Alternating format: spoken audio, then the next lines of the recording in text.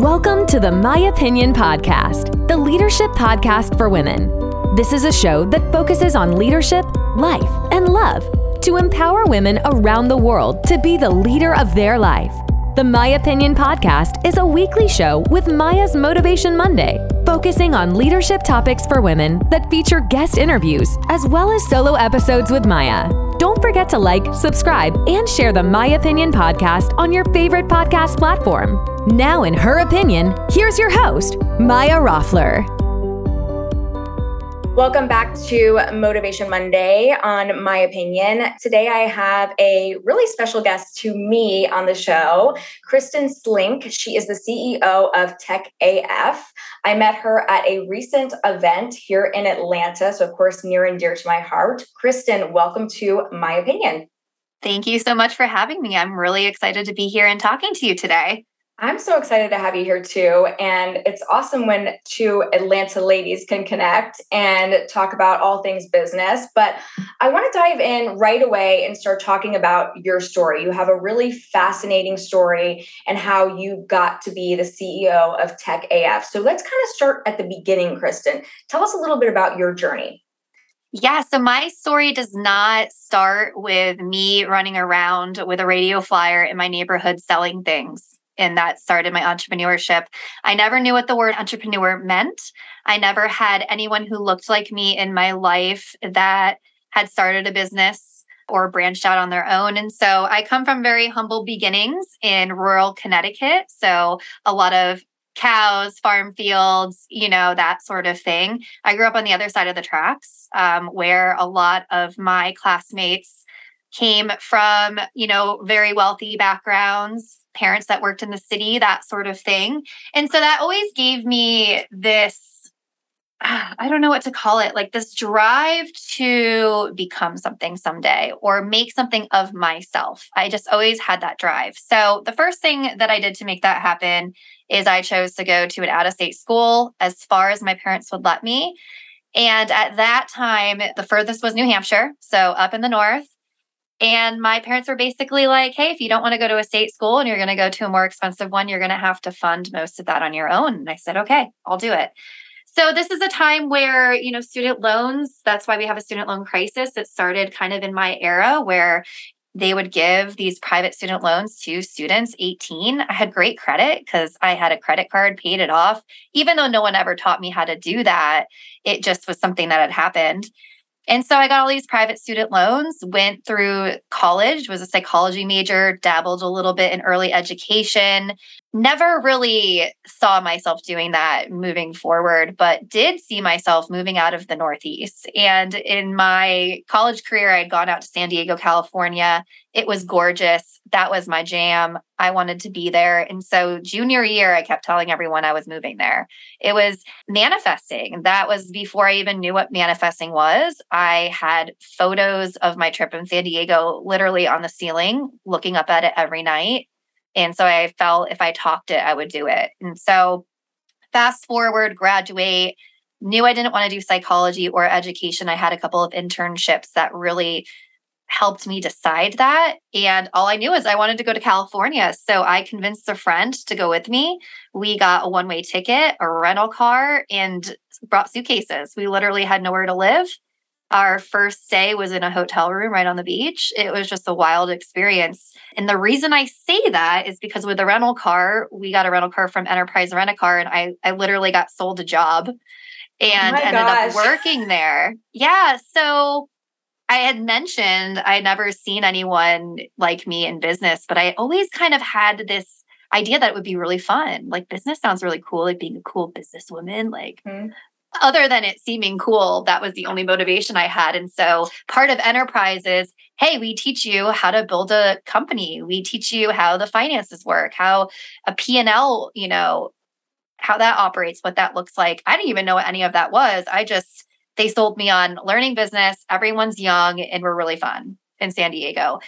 I actually have really good friends that are still my friends from those Enterprise days. But yeah, so once you're there for a year, they tell you about some of the other business entities still privately owned. I really have a lot of respect for the organization. I ended up getting word of a smaller division up in Orange County where they were kind of starting something brand new. And what it was doing was essentially arranging rideshare for corporations before Lyft, before Uber, that sort of thing. So I would go into large corporations in Southern California where people had to live far because it's so expensive. And I'd convince them to rideshare together. We'd get government subsidies. I'd talk them into it, facilitate the whole thing. And this was a role that I essentially created for myself. And so this was my first taste at building something from scratch. And when I look back on it now, it's very clear to me that was the beginning of me dabbling in entrepreneurship. But at the time, I had no idea where that would go. What it did teach me is that I tend to run into glass ceilings. And so in working in a small division, I convinced them, I miss San Diego a lot. So I convinced them to let me open up an office in San Diego. And I was able to grow a team. And I was managing it essentially, but they wouldn't pay me or call me a manager. So my employee and I quit on the same day, and I cashed out my 401k and went into entrepreneurship. Now, caveat, I had been working on a couple of side hustles through the end of enterprise. So what I had realized is I am not happy. I can't go any further. I'm hitting a glass ceiling. I need to do something different. And so for a period of, I don't even know how long it was, maybe 6 to 12 months, I was dabbling in some side hustles. I was out representing this brand that was trying to compete with Groupon, where I'd go into businesses and try to get like coupons for their business and stuff going. Yeah. And in that, I went into the wonderful world of fintech or consumer finance. So I usually like very high level talk about this industry because it can go really in depth, but essentially consumer finance is getting a loan when you're buying something that costs enough money where you want monthly payments for it. So now this industry is called buy now, pay later. This is all online lending.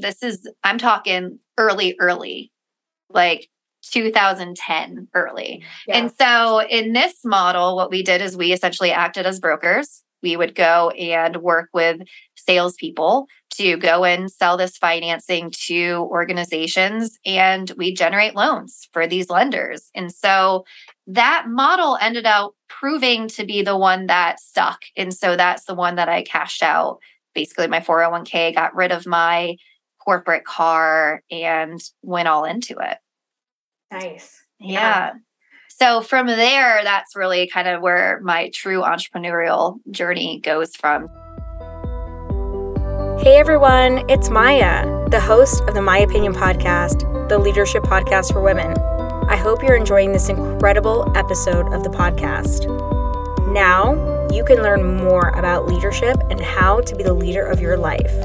You can click on the show notes right now and download your guide on how to be the leader of your life, written by me, Maya Roffler. We'll go over the 4 pillars of how to be the leader of your life. We'll review your values, your mission, not only your purpose, but your purposes and your vision. So download the guide right now and enjoy the rest of this podcast episode. So we went from brokering to partnering with 2 doctors in Utah to build a loan platform. The doctors ended up not wanting to pursue that business. So my partner and I broke off from that organization, started up a new company. So rather than working with all those brokers, we became the brokerage ourselves. And so we created, people who went out and sold it. We managed all of the businesses. We managed the relationship with the lender. And really it became a consultation approach. In this, I realized that there was a really big problem. So one thing I didn't mention about my personal story in those private student loans is through my work with Enterprise, I got into really bad debt. So graduating college, I don't want to age myself, but I graduated college in 2007. Boom, the market crashes, right? And so I wasn't getting paid a lot. I was living in San Diego, living off credit cards. And my student loans, because they were private, I didn't have a lot of the fancy different payback options as you do with federal student loans. And essentially, when I called in and I couldn't make payments, the person told me that even if I paid partial payments, I'd still go into default. So I defaulted on my loans. almost had to claim bankruptcy and got myself into this credit program. By the time I cashed out my 401k, I'd gotten myself out of debt. So that also enabled me to kind of move forward. But I say that because I have this really strong adverse reaction to predatory loans because I knew nothing about finance. I was never taught that. I didn't know anything about credit. And all of a sudden they ballooned. Here I was, went into default, 2023, going to be bankrupt. I was saying, 7 years isn't that bad. I'll be 30. Right. Yeah, so right. I'm glad that I didn't go that route. Yeah. But it taught me that, wow, predatory lending is the thing. So when I was consulting with these businesses going in, I would see that these businesses were offering predatory loans to their consumers without even knowing it. Wow. And Yeah. some of these interest programs were 181% interest. One was, I think, 191. So, and in those models, I mean, they're just as bad as payday lending, but they're called lease to own. And so you don't even own the product. So you're essentially leasing a couch at 181% interest. If you don't pay it off within 90 days and you're not making your payments, they'll say they'll come get the couch from you. It's just wild. That's wild. Yeah. That's Yeah. crazy. So that is the problem I ultimately solved with my venture-backed startup. So I love that. yeah. So I love it because it was realizing- inspired from your experience too. Yeah. So I love that. And it ties back to your experience. And you know what? I think a lot of people listening can relate to this because I feel like, especially if you're coming out of it during our time, because I graduated right after you, so from college. So that was a horrible time to graduate from college, horrible time. 100%. And yeah, we were definitely preyed on with those student loans, and it happens today too. Mm-hmm. But you're just not taught about financial stuff. You really have to seek that out and seek resources. I feel like there's more out there now, but in our time when that was going on, yeah, no. So I think this is a really, just even this part of your story, Kristen, I think is huge. And yeah, to file bankruptcy would have been tough. Yeah, but your story is very inspirational because you were like, okay, no, I'm going to get really serious. I'm just going to do the 401k and buckle down. But I think it's really cool that you went into something that personally affected you as well. So, okay, so you were on this journey. Yep. Yeah. Yes, I was on the journey. And so we recognized that there are all these different financing programs. The businesses didn't know how to offer it, and there could be a better way. This is also when lending wasn't 100% online. And so a lot of these lending platforms, the business would have to print out the docs, get a signature, scan them, send them back. So not only are the loans predatory, but all of the systems to get the loans done were super, super inefficient. I like to call myself the efficiency queen. So that drove me nuts. From that point, we had a couple of lending relationships fall through. So we had some strategic partnerships where we were utilizing their lending platform to make the process a little bit better. But at the end of the day, we never owned that technology. And so once a couple of those relationships went south, which I usually tell with a glass of wine, we decided, hey, it would be really cool to raise our own money and build this ourselves. And so literally sat around our tiny little conference table and started typing, how do you raise money? What are investors? And then learning about what a pitch deck is and being like, how's a pitch? What is a pitch deck? Looking up Guy Kawasaki, and be like, what is this? How do you take your idea and really articulate it that way? So in the end of the day, we pitched to one group of angel investors. They wrote us a $400,000 check and essentially acquired that consulting business. Yeah. They gave us a living stipend for the next month to be able to pay rent because I literally had, I think, $4 in my bank account. Mm-hmm. It was like, this is going to be do or die. Mm-hmm. The investors knew that as well. So while I am very happy and grateful that these investors had invested us at an early stage, we were definitely taken advantage of first-time founders, not knowing what we were doing. Yeah. It's it's a celebration. I'm like, woohoo, but also you had a lot to learn. This is just the beginning. Yeah. And this is just the tip. This is just the tip of my experience of being a tech founder as a woman, in a co-founder relationship, being the woman. I had a white male who was doing this with me. I was told early on 2 founders couldn't be on the board. So I wasn't on the board. So talk about having a seat at the table, but actually not having that seat, and having to trust that in those closed conversations that my best interest and the best interest of the business I was building was taken care of, and that I could trust what was repeated back to me. Right. So it was an experience all in itself. Through that experience, it was about 4 years. We had about 25 employees. We raised 55 million total. So the original idea was become a platform or some technology solution that integrated all these different lending options. Do one credit pull, identify the best lending option for that person's credit, make it a seamless experience for the business owner, get it done, get it funded, boom, they're out the door.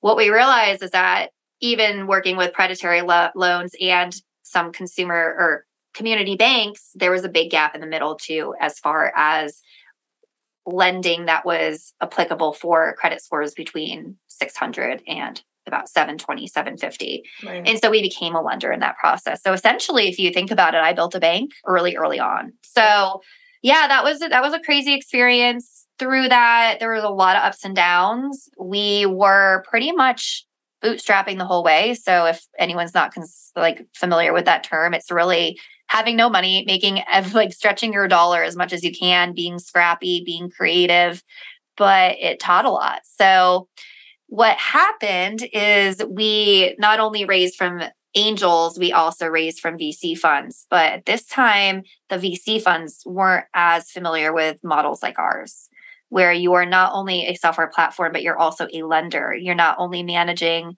the money to grow your business, but you're managing the money you're lending out. And so what happened is we grew too fast. We ended up giving out more loans than we had money reserved in.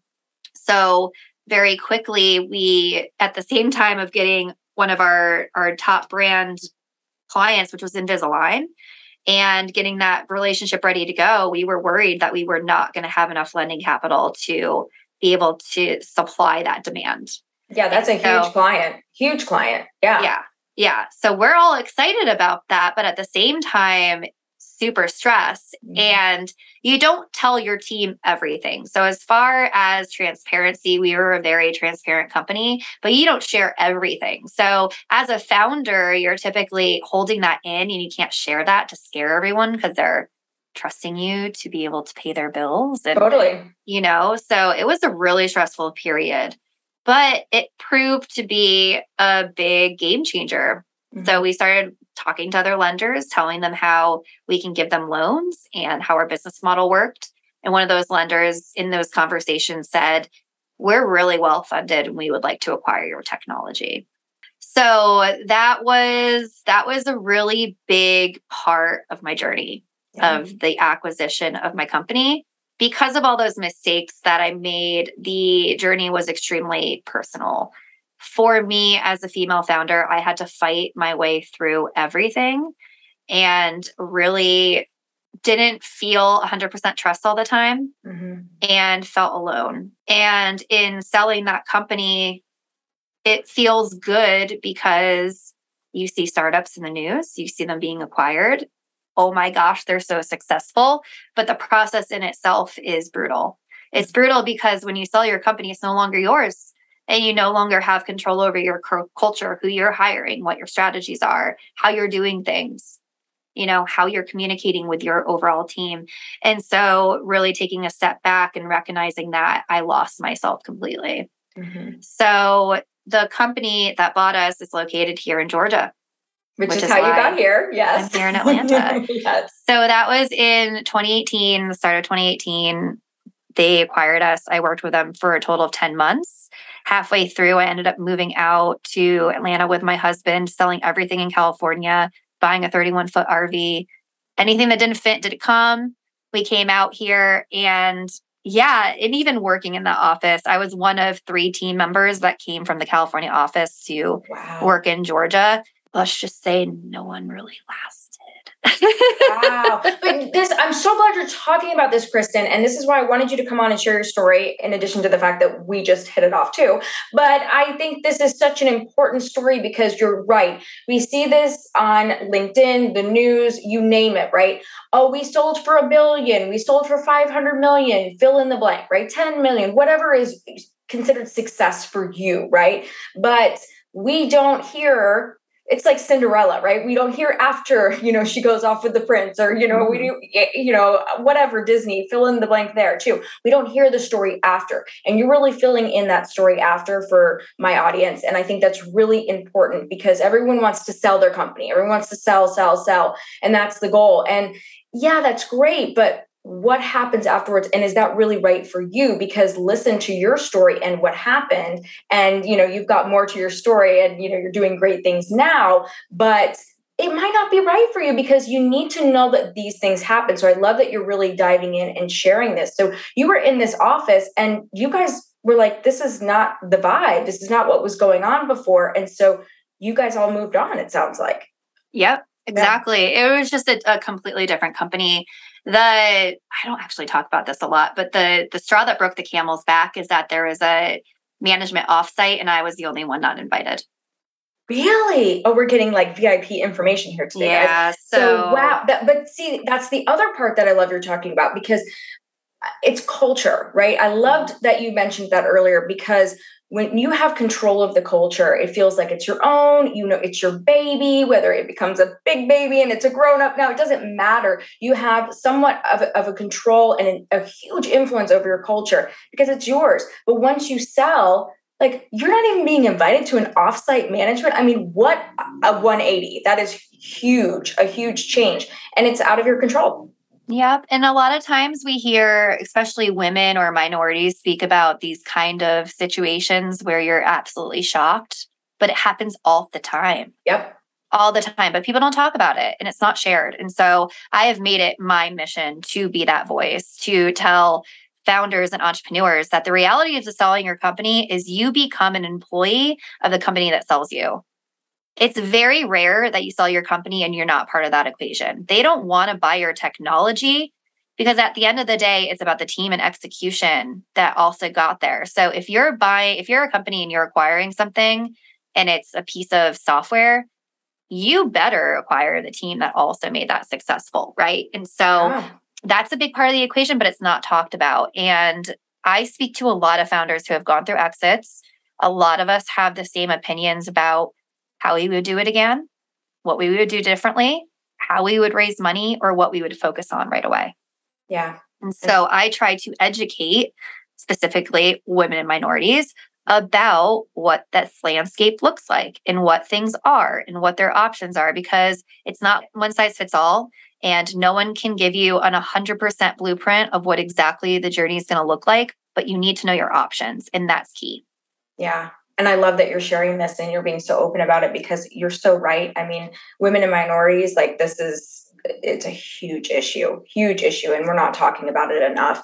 And not to say it doesn't happen to men, but I mean, it's talked about more. It's talked about more. We don't talk about it and that's why we have this podcast. So 100%. So you moved on. When did you decide to move on finally, Kristen? It was 10 months after the acquisition. Okay. So it was October 2018.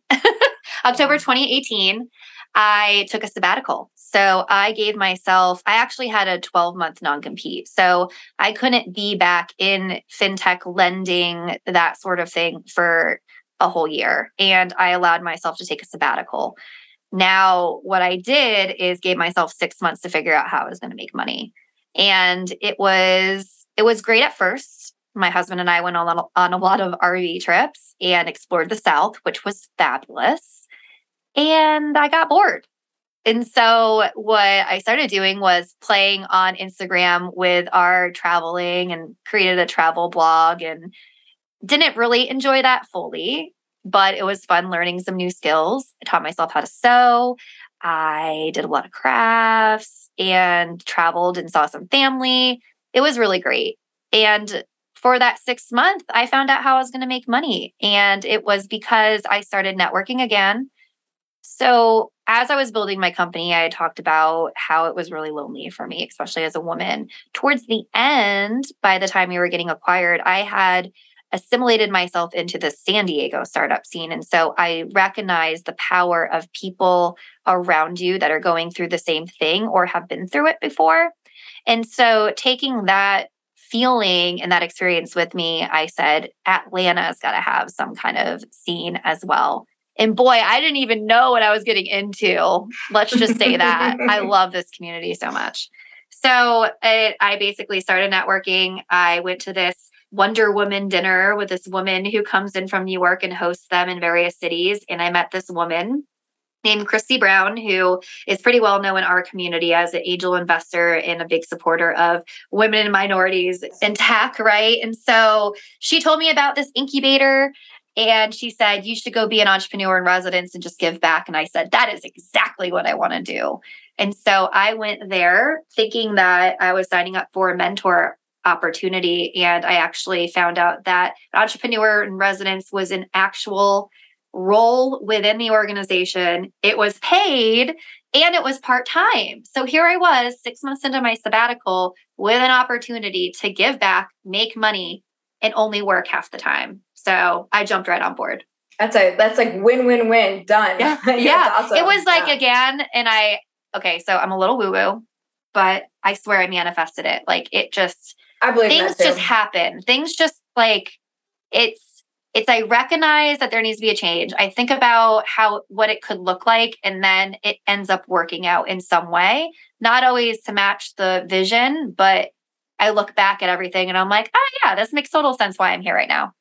Well, I agree with you completely, Kristen. And like, even back to your story about your pictures up going to San Diego, I think it's my important. Bureau. Yes, I love that. But I think and it's all the way up to, we're almost coming up to, present day. And I think it's really important, for my listeners and, just everyone in general to know, this is my opinion. I'd love for you to dive into this just a little bit and then we'll continue on with your journey. But I think, you don't have to have it all figured out. You don't have to know I'm going to live in this specific house and exactly where it is and like this little box. But I think you do have to have clarity. Clarity and vision are important, because if you don't have clarity and vision, you're just going to be tossed around, right? Life's going to take you for a ride, is what I like to say. That's my opinion on it. I think it's really important. You don't have to have it all figured out. That's my other opinion too, because you'll look back, just like you said, and I do the same thing. I'm like, oh, we were just chatting before I hit record and I was telling Kristen my story, guys. So, it all makes sense now why I did this and I did that. But I've always had vision where I wanted to go. I know I wanted to work for myself at one point. I knew I wanted to do real estate and this, like the different things I'm involved in, I knew, but I didn't have all the nuances, little details figured out. So what's your opinion on that? It seems like we're pretty aligned on that, but I think you have to have some clarity and vision though, because you have to have direction. Very aligned. I think it's important not to think you need to have it all figured out, because it's likely not going to end up the way that you're visioning it that way, right? If you have all of the details lined up, you're going to make those details happen, whether or not that's the best move for you, right? Think about it. If you're an 18-year-old and you say, I'm getting married by 22, what are you doing? You're dating and you're finding a guy who's going to marry you by 22, right? If you say, hey, I want to get married someday, but I don't know when it's going to be, you open yourself up. You're not putting so much pressure on it, right? So I think it's important to have goals, but very movable and adjustable goals, right? So when I plan out my goals, I look at 6 months, I look at a year, and I look at 5 years. Yeah. And those goals are as big as, like, one of my 5-year goals is to live internationally in a Spanish speaking country for at least 6 months so I can finally learn Spanish. Yes. Oh, I love that. That's a good one. I love that. Yeah. And then in my short-term goal is to buy property, and my husband and I are looking at property. So, like, we have thought about that. It was in my vision. And because it's kind of in the back of my mind, it becomes part of our conversation or part of our thinking about the future and thinking about what our life could look like. And so important to have goals, important to, understand what drives you and makes you happy. And then keeping those expectations really loose, because you don't want to get disappointed if it doesn't work out the way that you think it's going to work, because it's usually probably not. Yeah. And most of the time it's better than you even imagined. So much better. Yeah. So don't put that box around it. I love it. I love your opinion on that. I love it. If you asked me 5 years if I would be living in Atlanta and loving it, I'd be laughing at you. Yeah. No, I get it. I thought I was going to be in Southern California for the rest of my life, and it still has my heart. Yeah. I still have family out there. I would love to own property out there, but will that be my stable home? I think Atlanta's going to be my stable home. Yay! We get to keep you, Kristen. I love it. Love it. I know. So see, again, Exhibit A there. That's wonderful. Yeah. I really wanted you to expand on that because I think it's just such wise advice to hear from someone that's, further along in the process or has had great success in different areas. So catch us up to speed. How did Tech AF happen? And you launched this November 2019, correct? Is the official time? Is the official time. Yeah. Which is crazy. It's because it's an ongoing business, I would say, with that date. With that date, that's when I started consulting as well, in addition to working at the incubator. So talk about manifestation.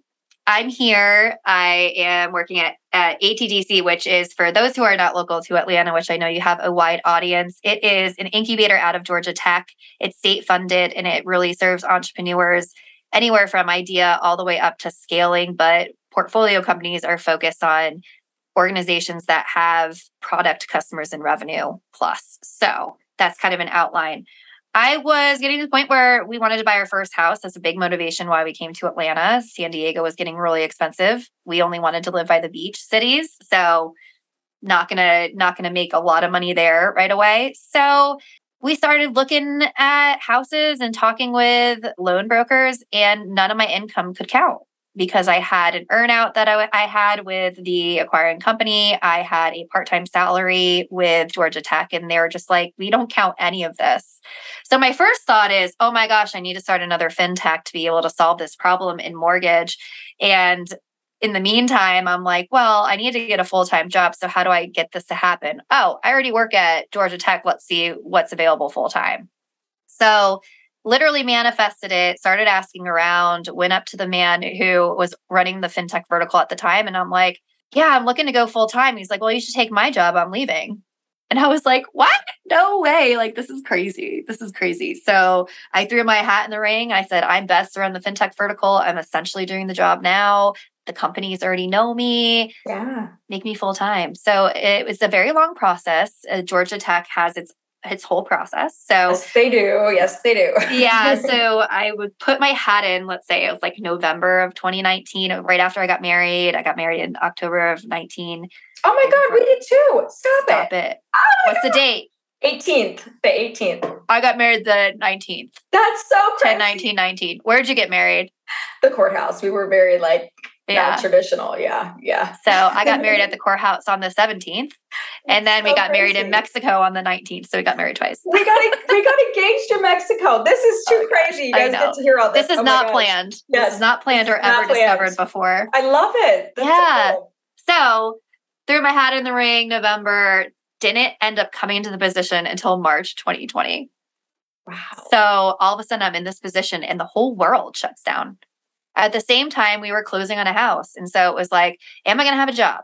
Are they going to finish my mortgage? Can we move into this house? And let me add, not only did we just buy a house, but it was completely like we couldn't even move in. It was so bad we needed to renovate it. Oh, yikes. Which we did ourselves over 2020, which is another sidebar in itself. So that's another podcast. That's a renovation podcast, I'm sure. Wow. Yeah. So went full time at the incubator March 2020. Really loved being online and bringing people together, and got super into this ecosystem and just loved every bit of it. It was supposed to only be a year of me being there. That's what I promised my supervisor. I was like, I'll be here for a year. And she's like, perfect.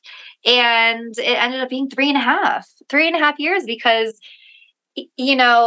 the idea about helping the mortgage industry, 2020 happened, and that was like pushed aside 100%. And now I'm like, I don't think I can ever solve that problem.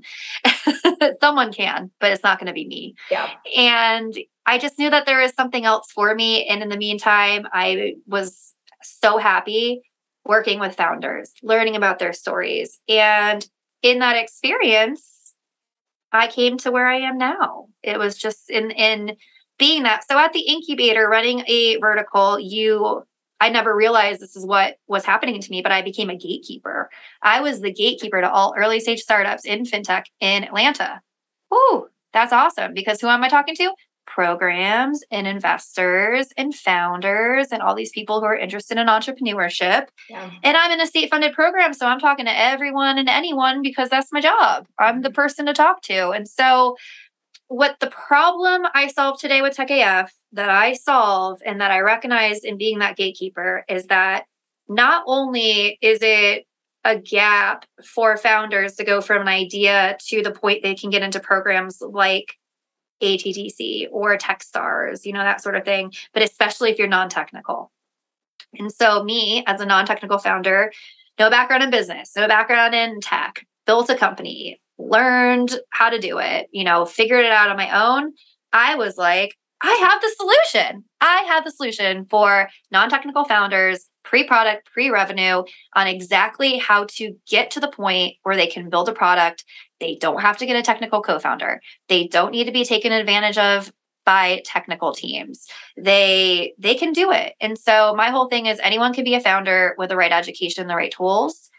And that's where we are today with Tech AF. That's my mission, and I'm sticking with it. I love it. I know. So I heard you speak about this at one of my clients' events.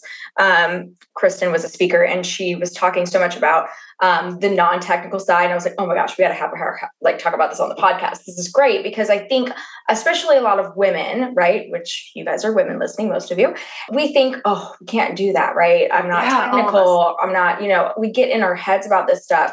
And it's so not true. And hearing you talk about that was so refreshing. And I just appreciate you coming on and sharing that with my audience here as well, because I think it's really inspirational. We need to break down these walls and know that, one, we don't need to be taken advantage of. So again, thank you for sharing your story and being so vulnerable about that, because we need to be honest about those things happening. But two, also inspiring by saying you can do this. This is a possibility for you. You don't have to have, your doctorate or, master's in engineering or this or whatever you need to create, if you want to do an app or this or whatever it is, right? So, or create a product. I think we get really bogged down, especially as women, because we think we need to know it all. We think we need to have everything figured out because we're up against it, right? So we think we need to know it all, but it's interesting because I find that male founders are just kind of like, oh, we'll just kind of go all in. And as women, we want it all figured out, or we'll hold ourselves back because we want to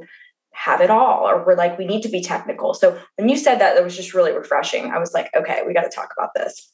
I'm definitely the minority in speaking like that. I actually just got into a recent big conversation on LinkedIn around non-technical founders. And most of the people saying that non-technical founders need to get a technical co-founder are white men. So it's yes. their experience is so much different than a woman or minority founder. And so, yeah, great. Go find a co-founder, go find someone technical, but it's not that easy, especially if you're non-technical. Don't swing and run around into the startup circle. You don't have friends that have started tech businesses, and you never see yourself as a tech founder, because who do we celebrate? The tech bros. I mean, that's so for so long, the investors hold technical founders on a huge pedestal. And I think it's absolutely absurd.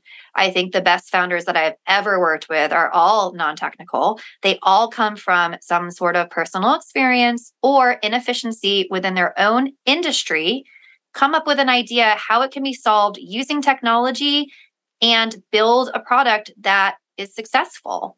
Yep. And they all had the similar stories in common, where they spent a bunch of time and money wasted to try to figure that out on their own. And there's no resources for them. There's no funding available for them. There's not even any champions saying you can do it. And so I got fed up with it.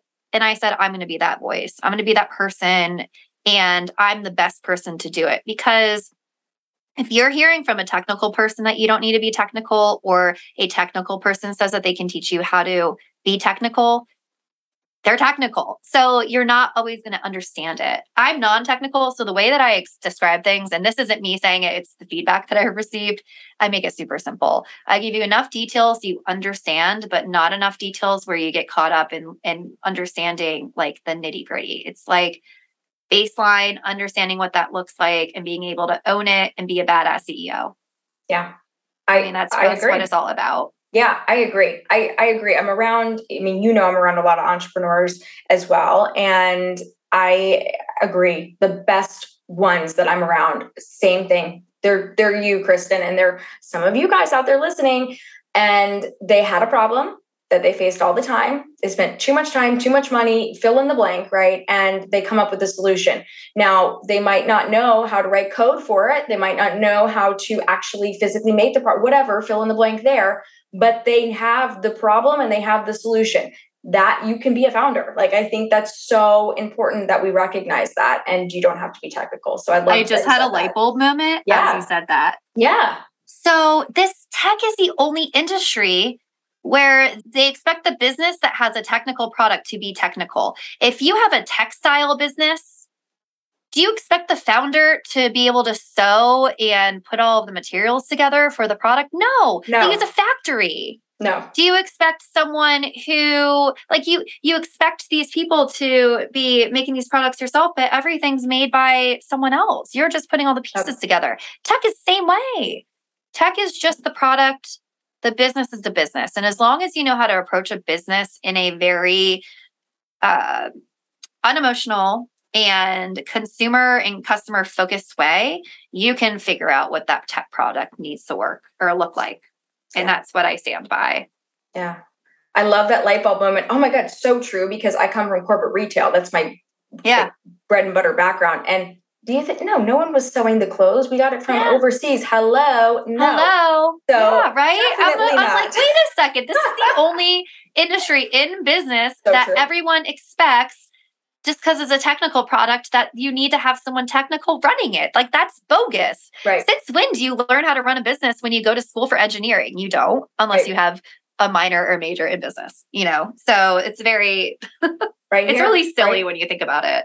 Right here, we're telling you that. That's perfect, Kristen. Yeah. So, Kristen, before we close out and I tell people where to find you, or you tell them more or less, you've given so much advice in this interview and it's been so much fun. But what's maybe something we didn't touch on, or a last piece of advice you'd like to give my incredible listeners about leadership, or things that you've learned along the way that you wish you would have known? It's kind of a loaded question, but anything you'd like to share? Yeah, I think pulling from what we talked about today, I think is the art of the pivot. And so throughout my journey at various stages, I realized that either I was unhappy or I wasn't able to reach my goals or move anywhere forward. And instead of accepting that as my reality, I first emotionally detached myself, which has taken a lot of years to learn, and then said, what is it that I want? And allowed myself to move in a different direction and make a pivot. So a pivot is a major shift, right? So pivots happen in business, pivots happen in life, pivots happen in relationships. Something can happen that causes you to go a completely different direction. And so my biggest advice is anyone is feeling stagnant, anyone is feeling unhappy, anyone is not being treated right at the workplace or in life, recognize that and don't be afraid to pivot, because it's scary in the moment. It's scary to say, I'm going to forget everything that I've known and go a different direction. But girl, like, you just, it's so rewarding, because like we had said before, the journey is often delivering a result that ends up being better than we could have ever imagined. And so being able to take that risk and make that pivot and be honest with yourself to do it, I think that's my biggest advice. And if you can't do it yourself, find people that are inspiring and uplifting to put yourself around that will help you do that. Will support you and push you to that pivot, right? Yeah, absolutely. I love that advice. No, this is why I love asking this question, because no two people have ever answered it the same. And I just love it. And it's just great advice for you guys listening. And, we heard the term pivot come up, time and time again, during the pandemic. But this is a completely different way, I think, of thinking about it. It's really personalizing it to your life. And you're right, Kristen, you pivoted so much in your life. And we'll continue to pivot throughout our life. So great advice. Where can people find you and connect with you? I know you're very active on LinkedIn. Yeah, I'm very active on LinkedIn. So Kristen Slink, I'm the only one. Also Instagram. So my handle is @IamTechAF. And then my website is www.iamtechaf.com. And so it's a 16-week program as our flagship product. We walk entrepreneurs through idea to being able to generate a product and being ready to talk to technical teams. They learn personal development, how tech works, what the different options are. There's a lot of education, a lot of work, a lot of accountability, community support, and so much more. And I would love to help any of your listeners who are wanting to be a tech founder, have an idea, or have ever thought about that, to feel free to reach out. And I'll provide you with that motivation and a little push and say that you can do this. You got this. Yes, I know you absolutely will. And we'll put all of that in the show notes, the link in there, all of that, so you guys can contact Kristen. Kristen, this has been awesome. Thank you so much for the inspiration, and thank you so much for being here today. Thanks so much for having me. Yeah, and thank you guys so much for listening to My Opinion. We'll see you back here next week. Thank you so much for listening to the My Opinion podcast. You can catch up on past episodes on the My Opinion podcast website at www.myopinionpodcast.com, as well as read the My Opinion blog and contact Maya directly with your questions. Don't forget to follow us on Instagram and Facebook at My Opinion Podcast and Maya Roffler. We'll see you back here next week.